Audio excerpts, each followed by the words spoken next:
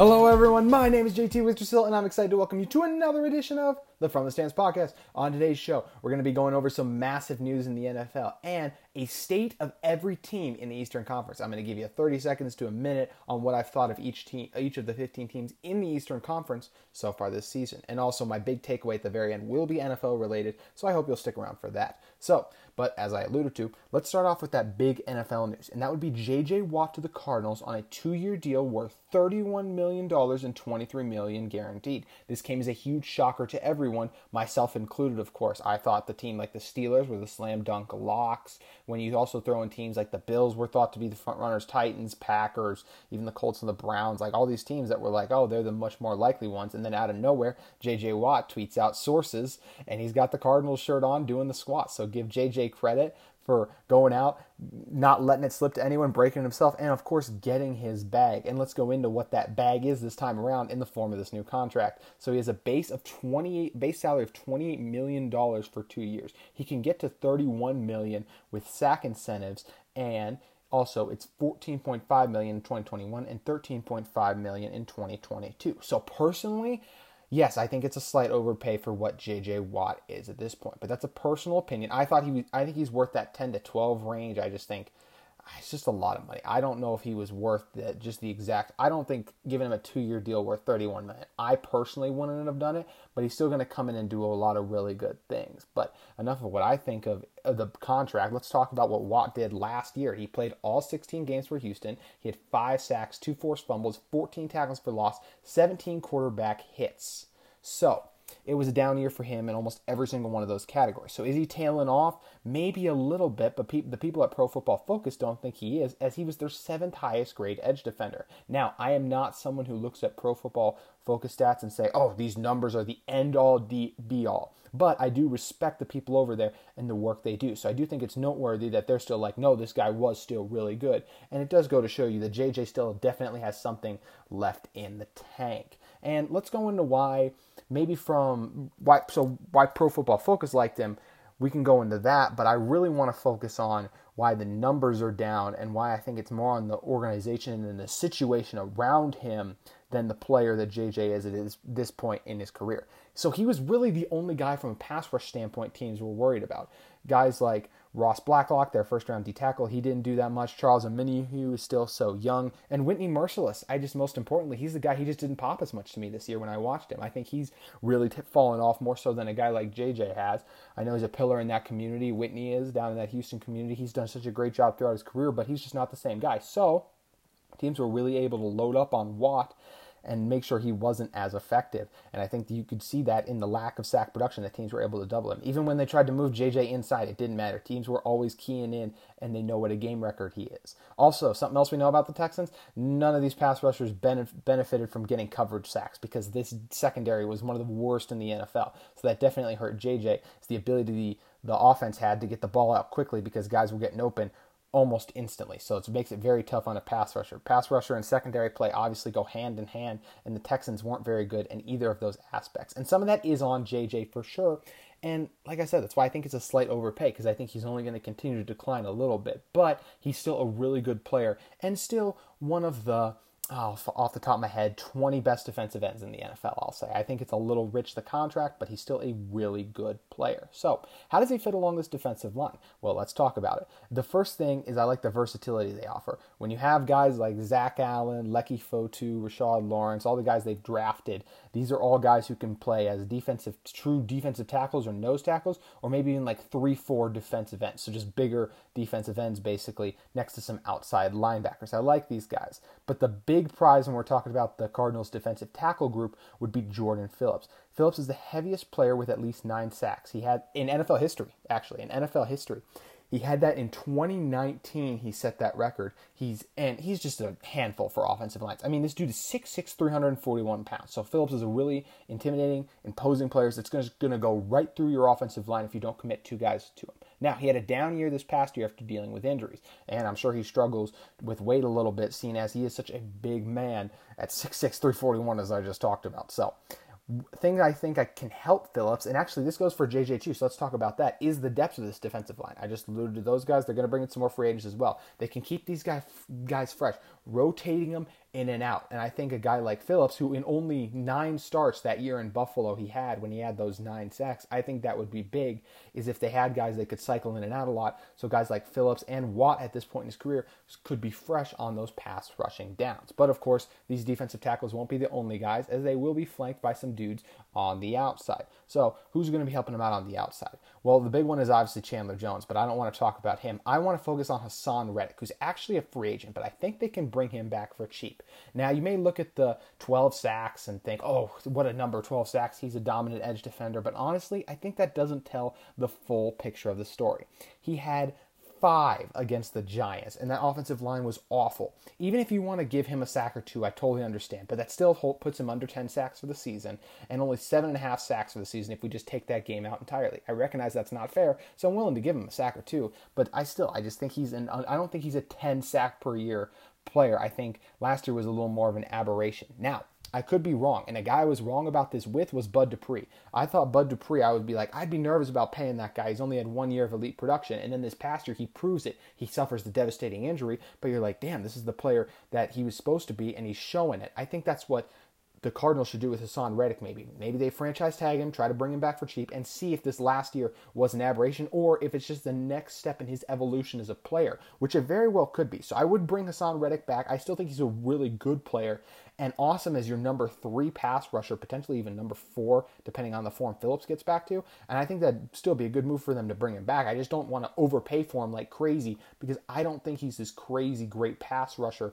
by any stretch of the imagination. But of course, he is not the big prize and the big player JJ will be teaming up next to. That is Chandler Jones. You guys have heard the stats. He has the most sacks in the NFL since 2012. Are Chandler Jones 1 at 97, J.J. Watt number 2 at 95.5. Also, total pressures since 2012.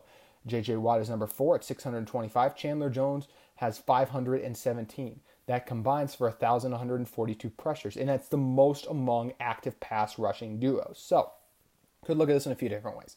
Does it show this duo is, number 1, it shows how great of players they used to be, obviously, but the number 2 is, it's still they've been dominating the NFL for a long time, so it's natural to think they're going to start falling off a little bit. And Jones did suffer the injury last year. We never know how guys return from injuries in general, so that will definitely be something interesting to monitor. But either way, Jones is a 15-plus per year sack player when healthy, and I honestly think he can get back to that form. Like I said, I'm nervous about the injuries, but I expect him to be back. He's still at a good place in his career. He's been dominating. He had the mantra, which I was always annoyed, like, Chandler Jones is the most underrated player in the NFL, when everyone knows that when everyone's first answer for the most underrated player in the NFL is Chandler Jones. Are you really underrated? I don't think so. And yes, the first few of those years, he wasn't getting his due credit, but now that has shifted. I think he's gotten his credit the last few years. But anyway, he's a fantastic player off the edge. He uses his arms so well. He's got great bend. He can play the run or the pass and even drop in coverage when they need to. So, what I'm getting at is, yes, I think Chandler Jones is still this team's best defensive lineman, or I know he's technically an outside linebacker, but we group those guys in, we know. So, Chandler Jones is their best defensive lineman, and I think that's something that's appealing to Watt. I just talked about in Houston. He was the guy who's getting doubled constantly. In Arizona, that's not going to be the case. Teams are going to be trying to double Chandler, and Watt's going to have more opportunities to eat. He's never been the secondary pass rush guy. Even when they had Jadeveon Clowney, teams knew J.J. Watt was the guy. And at this point in his career, he's not that guy anymore. So I think it's really helpful for him to line up next to a guy like Chandler Jones. And just in general, let's group them all together.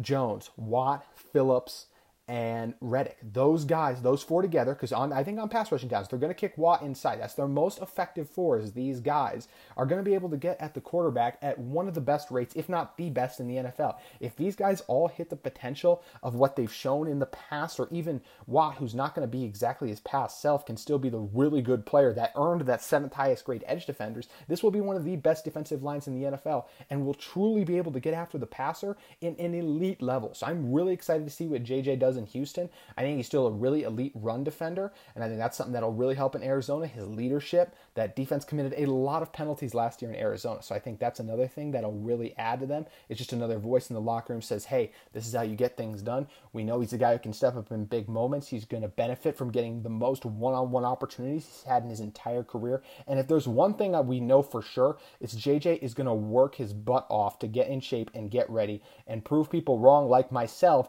who thinks he's had a little bit of a decline. He wants everyone to think, no, he's still in his prime. We know great athletes always find a way to motivate themselves. And for Watt, hearing some, now obviously he won't hear this, but there are people in the media who are like, oh, he's overpaid, just like I just said, that he's going to use that as motivation. And I think come back and still have a really strong year. So I'm really excited to see what Watt does in Arizona.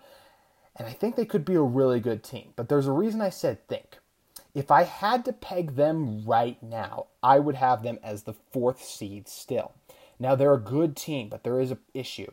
Just like the Texans did last year, this is another problem that Watt's team's going to have. I think this team's going to struggle in coverage. Yes, Budda Baker's amazing. Byron Murphy's a nice corner. More than likely, they're going to lose Patrick Peterson and replace him with a rookie.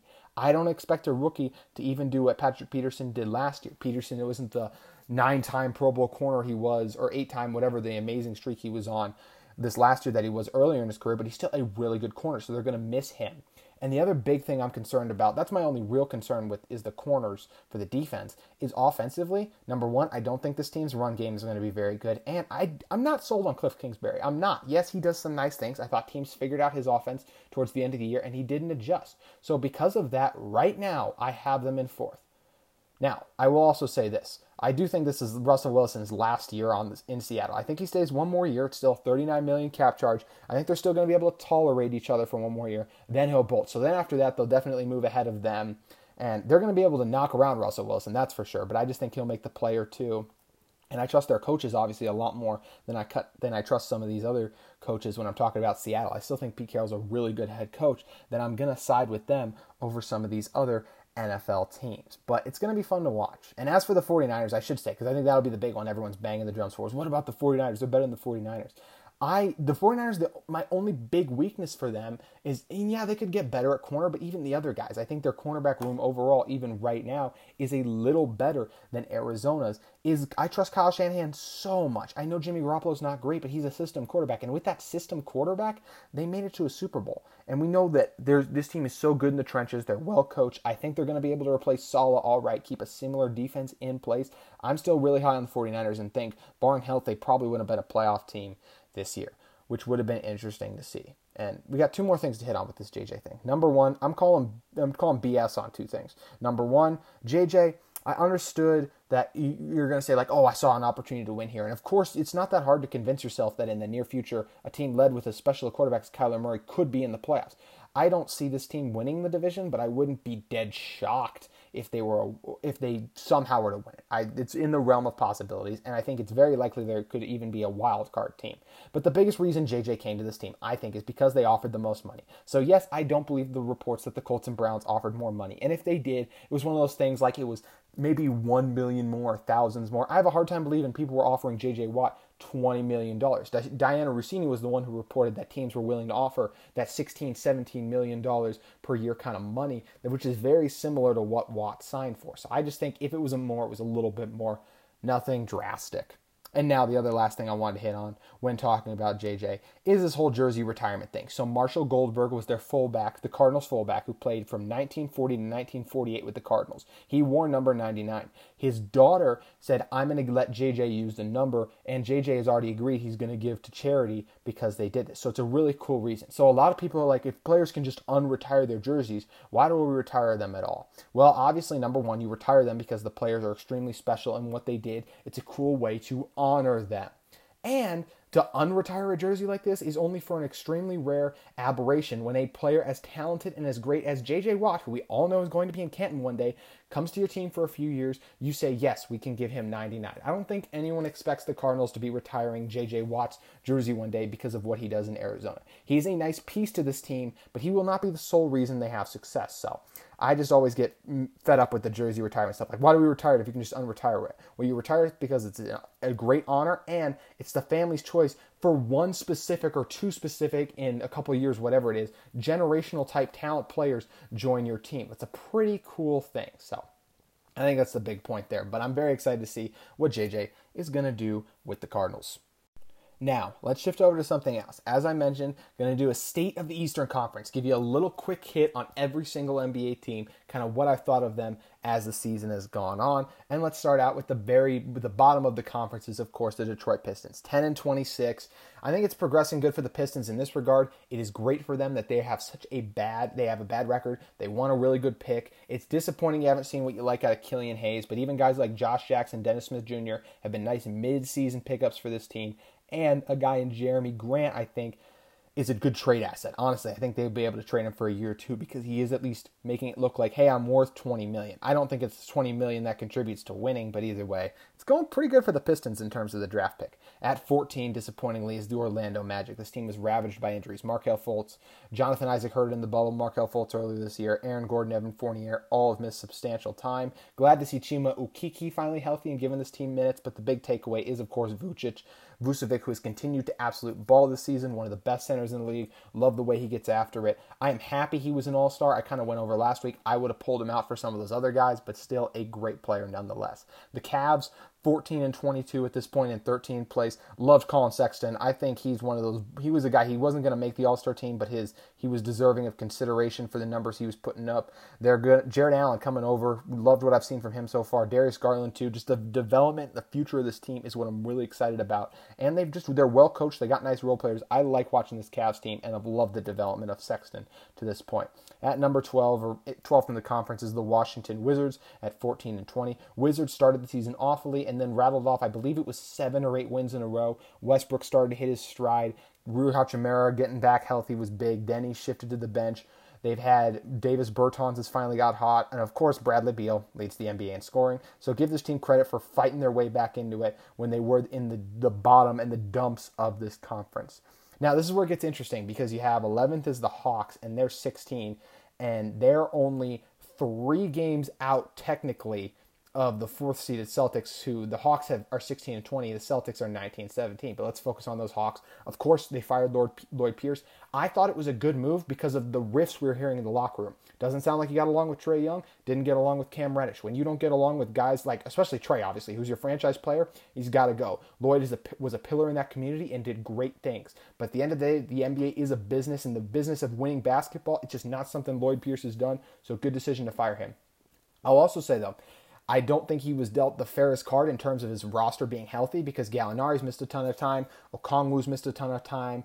What's his name? Bogdanovich has missed almost the entire season for them. They've dealt with all kinds of injuries, and I still really like Trae Young. I'm stunned he wasn't in the All-Star game. Still am with the season he's having, but this team has underperformed, but I attribute that mostly to injuries. At number 10, we have the Indiana Pacers, who have fallen off a little bit after their hot start, after they traded away Victor Oladipo, surprisingly. I think a lot of people expect them to still be good. Malcolm Brogdon, Sabonis are both having stellar years, but just some of the other guys in the depths of this team, I don't think they're very deep. Also, they play very big. Sabonis in today's NBA is a 5, so I think that does present some challenges for this team, and it's why they're struggling a little bit right now. Also, it's kind of funny these two teams are connected, because I should say, I never thought the Pacers should have fired Nate McMillan. I thought he was a really good head coach, and I honestly think he's going to do such a good job with the Hawks that this Hawks team is going to say, hey, we got our next head coach in-house, and they're going to re-sign McMillan, and he's going to be the Hawks head coach going forward. So I'm just a big Nate McMillan fan, so I wanted to get that in there. At number 9, we have the Bulls in the conference, who are 16-18. So the Bulls, Zach LaVine's been awesome, but let's talk about Lauri Markkanen a little bit. Markkanen's been really good this year. He shot it really well from 3, shot it efficiently from the field in general, and is averaging just under or just around that 19 points per game. So been impressed by his development, and Wendell Carter's been better too. The depth. This is another team with some depth issues, a lot of young guards who haven't panned out. And Colby White's not a young guard who hasn't panned out, but I don't think him and Zach LaVine fit better. And until they make a change like that, they're not going to be able to enter this top 8 in the playoff race. So let's shift into that playoff race and the top 8 of the Eastern Conference. At number 8, we have the Raptors at 17-19, who have successfully crawled their way back into this playoff race. Started out the year bad, but then Pascal Siakam, Fred VanVleet, those guys have picked it up and helped this team get back. Also, missing OG Anunoby for large chunks of the year has hurt this team, as he's been really good when healthy. It will be interesting to see if this team trades Kyle Lowry before the March 25th NBA trade deadline, but if he stays, they're a playoff lock to me. Could still make it without him, but with him staying, they will stay in the playoff race. This next team would be the biggest surprise of the teams in the playoffs if it wasn't for the 5th seed that we're going to get to in a second. At number 7 is the Charlotte Hornets. I think the biggest reason for this team's success has been Terry Rozier and Gordon Hayward. I think those guys have been traded off nights where they are super successful. Devontae Graham has been down this year, but LaMelo Ball has been everything as advertised and more as a rookie, a wizard with the ball in his hands, and does so many great things. PJ Washington, Miles Bridges, James Borrego has done a great job coaching this team, and they are fun to watch. And got to give Scary Terry some credit, making the Celtics potentially regret letting him go. At number 6, we have the Heat. Biggest reason I think the Heat have been struggling is injuries as well. Why they're not higher up is when Jimmy Butler's played, they've been awesome. When he's been hurt, they haven't been good. Jimmy Butler's, some of his stretches he's been on as of lately have been super impressive. He was another guy I think if he played enough games would have definitely been an all-star. And also I love Bam Adebayo, went over him before, how great of a player he is. And this team, there was a lot of turnover. They lost a lot of their bench and depth guys too. And with missing a key like Jimmy Butler is why this Heat team finds themselves in 6th place to me. And now moving on to number 5. We got the surprise 5th seed of a long time, as long as I can remember in the NBA. It's the New York Knicks right now, who have a winning record at 19-18. It's insane. Julius Randle has been balling. RJ Barrett has taken stats from really good. Emmanuel Quigley, the Derrick Rose trade has paid out well for them. Tom Thibodeau has to be the front runner for Coach of the Year. This team plays hard every single night. They've been pretty good on offense too. Even guys like Reggie Bullock revitalizing his career. Got to give a ton of credit to the Knicks and how hard they've played this season. Absolutely earned this spot, and it would be a great story if they ended up in this playoff hunt. Now, at number 4, we have the Celtics. The Celtics are 19-17. So they're the 4th seed, but they feel disappointing because they're only 2 games over 500. And in fact, if they were in the West, which I will say, I'm going to do the Western Conference next week, just so you guys know. So this week, stay at the Eastern Conference. Next week, stay at the Western Conference. So if they were in the West, the Celtics wouldn't even be in the playoffs, which obviously also says something for all the other teams I just went over in these standings, because if they were in the West, they wouldn't even be near these spots. But for the Celtics, Jalen and Jason have been carrying. It's nice to see Kemba start to play better right as the All-Star break hit. Getting Marcus Smart back for them is going to be huge. And I think watch for them to make a trade because they're relying on a lot of young guys right now as their depth who are not performing up to the playoff and honestly championship aspirations that a team with 2 players as good as Jalen and Jason are should be having, especially the great coach like Brad Stevens too. At a disappointing number 3 in terms of what they've done in the past years is the Milwaukee Bucks. It is a slightly down year for the Bucks, but I think that's okay because as I've said before, I think this team is a better playoff team than regular season with the addition of Drew Holiday. Speaking of Holiday, he's the reason they lost some of these games too, is he wasn't available and playing. They got some new guys in there depth-wise to work out the kinks and figure out, but Giannis and Middleton are both incredible players still, and I'm not reading too much into this team's regular season struggles because I think they're going to be a better playoff team. At number 2, we have the Brooklyn Nets. They've been amazing at 24-13. I think James Harden has entered the MVP race with the spectacular play he's had over the last week. Becoming a true point guard for this Nets team has done wonders for him. Kyrie's been balling. When KD's healthy, we know what he can do too. He's been special. Love this Nets team. I think they're big players in the buyout market. A lot of rumors for Blake Griffin. If that does happen, I'm going to talk about that next week as well. So really impressed with this Brooklyn team and the job Steve Nash has done in his first year. I think both New York head coaches, you could argue, should be 1 and 2 in Coach of the Year voting with the job these guys have done. But of course, at number 1 is the Philadelphia 76ers. When we're talking about the Sixers, it's Embiid's MVP tear right now. As much as I'm a LeBron guy, I'm a true LeBron fan. I think you got to give it to Embiid right now. He's been the best player in the NBA's regular season up to this point. Ben Simmons making a case for Defensive Player of the Year. Tobias Harris having the best year of his career. Doc Rivers, another guy you could argue for Coach of the Year, coming over from Philly, coming over from the Clippers. The transition has been absolutely seamless. I think he's done a really good job over there. Guys like Seth Curry and Danny Green, who aren't always the most consistent, but still offer him something. Same thing with Shake Milton, too. I really like him off the bench. Even a Dwight Howard. This team is fun. And I've been really impressed with the job they did. They were a team like, could they be the 1 seed? Maybe. Well, as to this point, they have one of the best records in the NBA, so you got to give them a lot of credit. And I'm really excited to see what this team does in the postseason, and that's how we'll really evaluate them. But until that day comes, you just got to go off the regular season, and they've had a great regular season as of so far. That's going to do it for the state of every Eastern Conference team.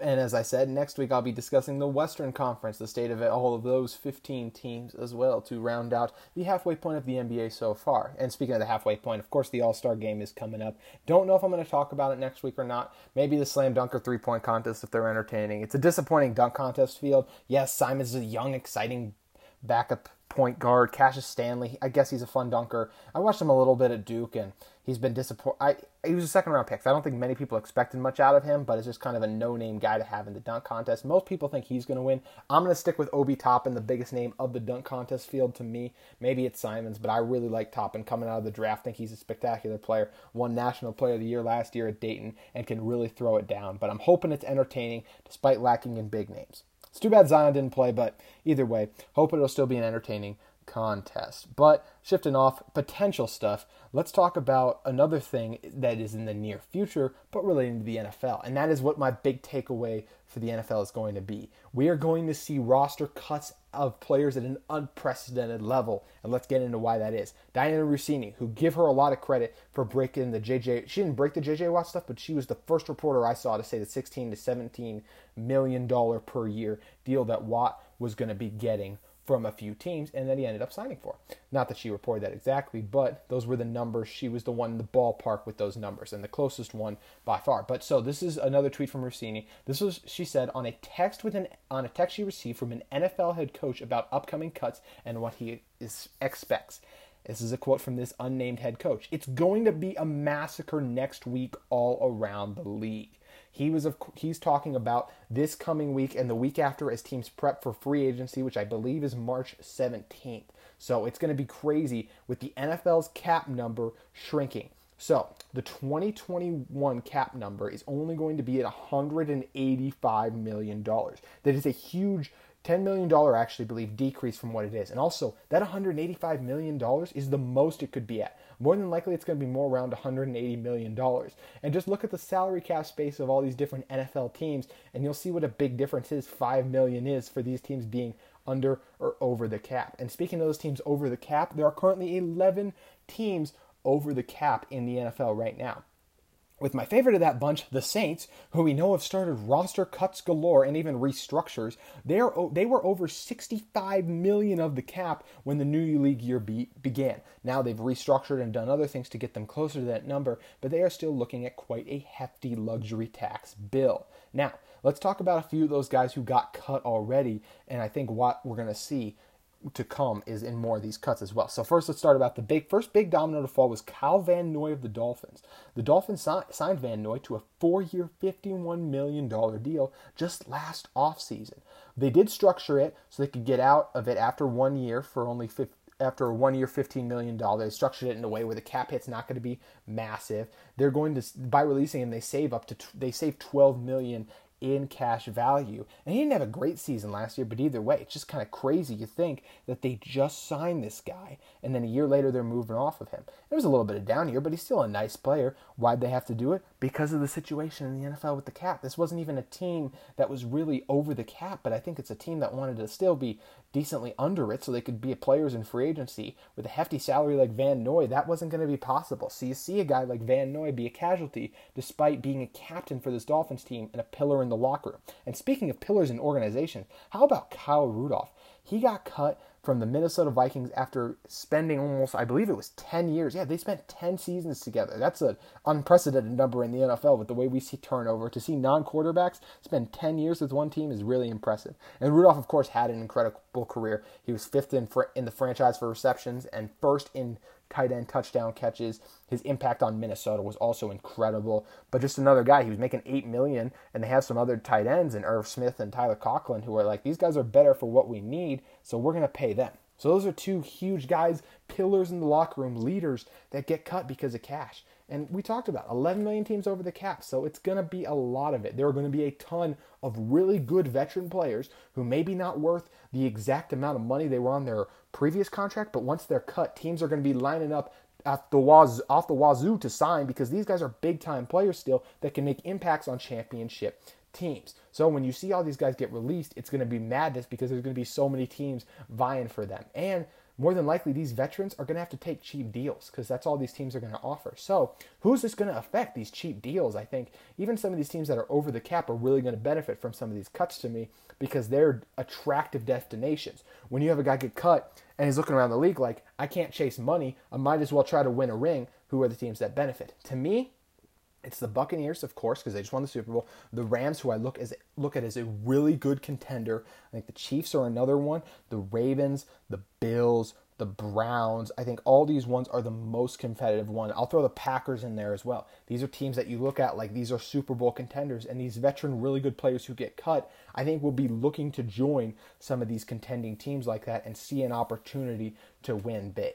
But either way, it's going to be madness around the NFL, and I'm excited to see how it unfolds because I think we're going to see a lot of roster movement and cuts, different signings. It's just going to be fascinating to see how it all plays out. And the NFL offseason, as it becomes more and more like the NBA offseason, gets more exciting.